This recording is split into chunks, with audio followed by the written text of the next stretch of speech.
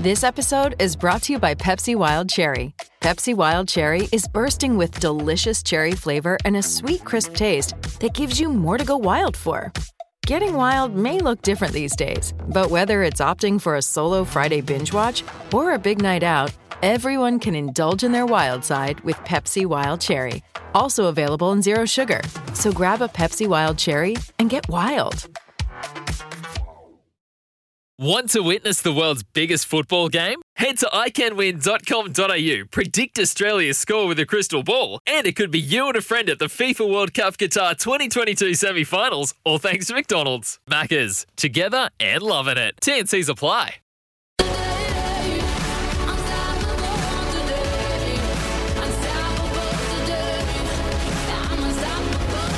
29 away from 8, Scotty and Goss, thanks to Frank Agostino and all the hard-working crew at Fleet Network. WA's Novated leasing specialist. Save you $1,000 on your dream car.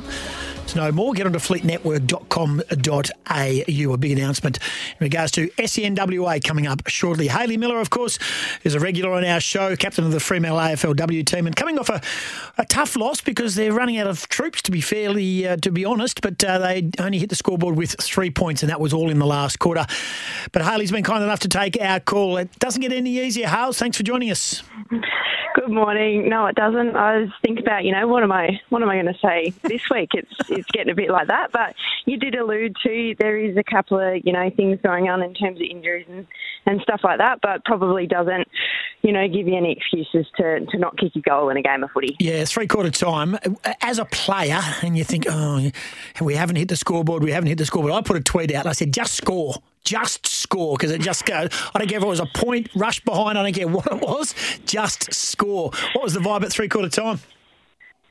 Yeah, I think it's funny. I think for me, as an experienced player, I'm probably the same. It's like just get it there, get it as deep as possible, so that we can get a score. I've spoken to a few girls, and they were like, "Oh, I didn't even really realise it was that bad in terms of not scoring at all until the last quarter." But I think we just didn't get it past halfway, really. So we're not giving ourselves opportunities to score. But you had your hands on the footy a fair bit in that second half. Is it just connection issues between mids and forwards or backs and mids?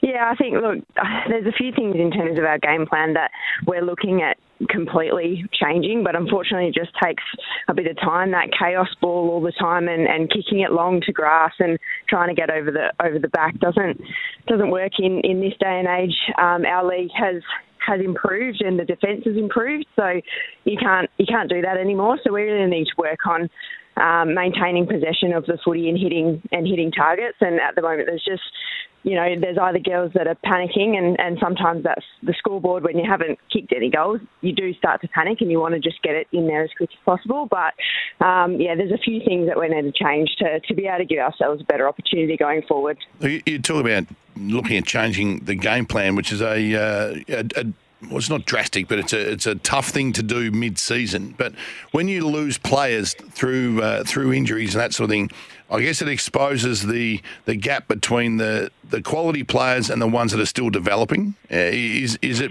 because you're changing your game plan because of that and because of your availability and the troops that are able to get on the park? Yeah, I think it's a bit of everything. But it wasn't just mid-season trying to change the game plan. It was, coming into this season and we knew it was going to take some time. So it was a bit of we'll try and change small elements of it and then, see how it goes. But you're right, when those players then that you did a lot of work with are then, injured, and the ones that are really experienced and can think about game plan type things during a game, you knew fresh players, they're just trying to, figure out playing the game.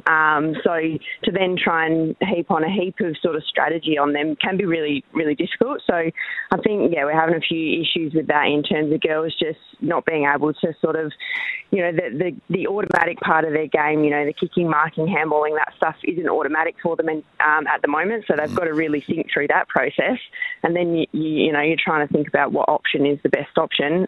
It becomes really hard. I know you're going to tell me that you crossed the line, and if you cross the line, you're fit to play. I was intrigued by your positioning and your role in the team. It looked like you were sort of stuck sort of half forward for the best part when they probably needed your experience around the ball. Can you shed some light onto what your role was last weekend?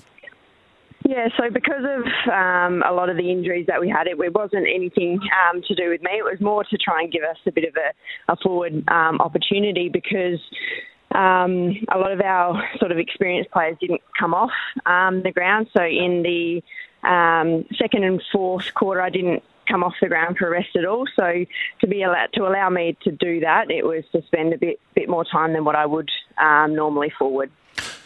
And you're playing Sydney this week, who, and it's come out, the AFL have admitted horror. Made a blue. Did you see the vision? Made a blue. No, I haven't seen the vision, but I've heard of it. Oh, my heavens.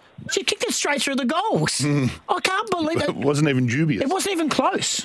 It wasn't even close. What it looks like. It is bizarre. It was behind the goals, straight through the goals. They celebrated and they were stunned when it was given a point. Sydney were ripped off. Now they're going to be hurting. They're going to be smarting, and they are one spot below you on the ladder. They would like their chances. You've got to really dig deep. Yeah, absolutely. Look, they're a young side that's absolutely, itching for their first win. So we know, if you come up against them at the start of the year, sort of, you can catch them on, being a little bit shaky and just learning the ropes, a lot of them. But now, they're 8 games in, so a lot of those players have sort of figured it out and are a little bit more confident. And coming off last week, they'll be a lot more confident. So, yeah, we certainly go into this not thinking, this one will be easy, because I think it'll be a hard slog. But if we can bring some of the pressure that we brought against Melbourne and Adelaide, I don't think Sydney would have come up against that kind of pressure. So we'll be looking to sort of break down their game plan that way.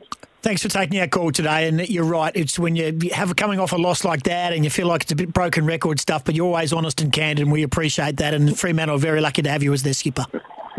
Thanks, guys. Hayley Miller, Fremantle Dockers, coming off their pretty disappointing performance against Collingwood, 4-8-32. She's a gripper and 3 points. She's a superstar. Hey, a break, our big announcement, which... text first of all. Morning, fellas. This is from my mate Matt from Edgewater. My tip for the 7:30 announcement is that we haven't got a radio licence yet, but great show. Keep up the quality banter, but improve the dad jokes. And I think that's a misprint. I think he spelled improve wrong. It's remove.